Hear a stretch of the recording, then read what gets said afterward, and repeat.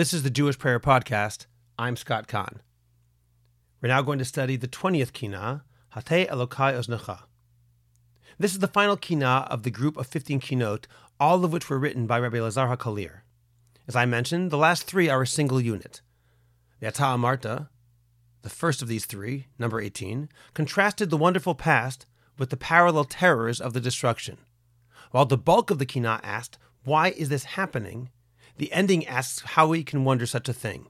It is an expression of divine justice, and everything that took place was deserved. The next Kinah developed the theme of Tziduk Hadin, acknowledging the rightness of divine justice, and concluded with a prayer that Hashem hearken to our repentance and listen to our prayer. We moved from acknowledging justice to repentance. This, the 20th Kinah, Hatei Elokei Oznecha, now continues with the next step, after requesting that Hashem accept our repentance and our prayers. At this point, the Paitan again asks that Hashem listen, but not to our prayer this time, instead to the blasphemous declarations of our enemies. We ask Hashem to pay attention to the terrible desecration of the divine name, the Chilul Hashem, that takes place when enemies place the land of Israel, the Beit HaMikdash, and the people of Israel under their thumb.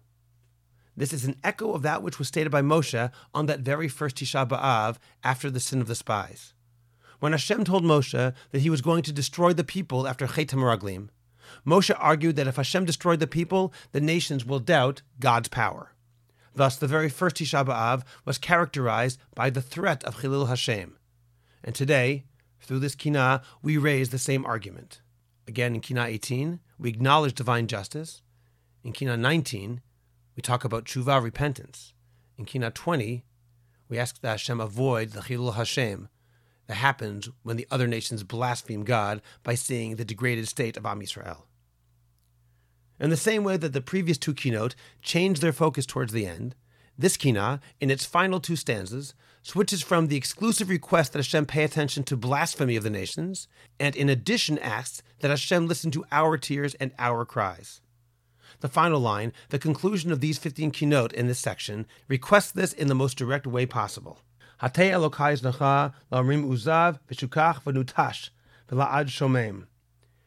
Incline your ear, Hashem, to those who say that Am Yisrael is forsaken, forgotten, abandoned, and desolate forever.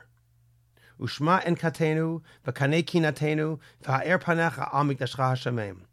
Listen to our cries, be zealous on our behalf, and enlighten your face towards the destroyed Beit HaMikdash. Thank you for joining me on the Jewish Prayer Podcast.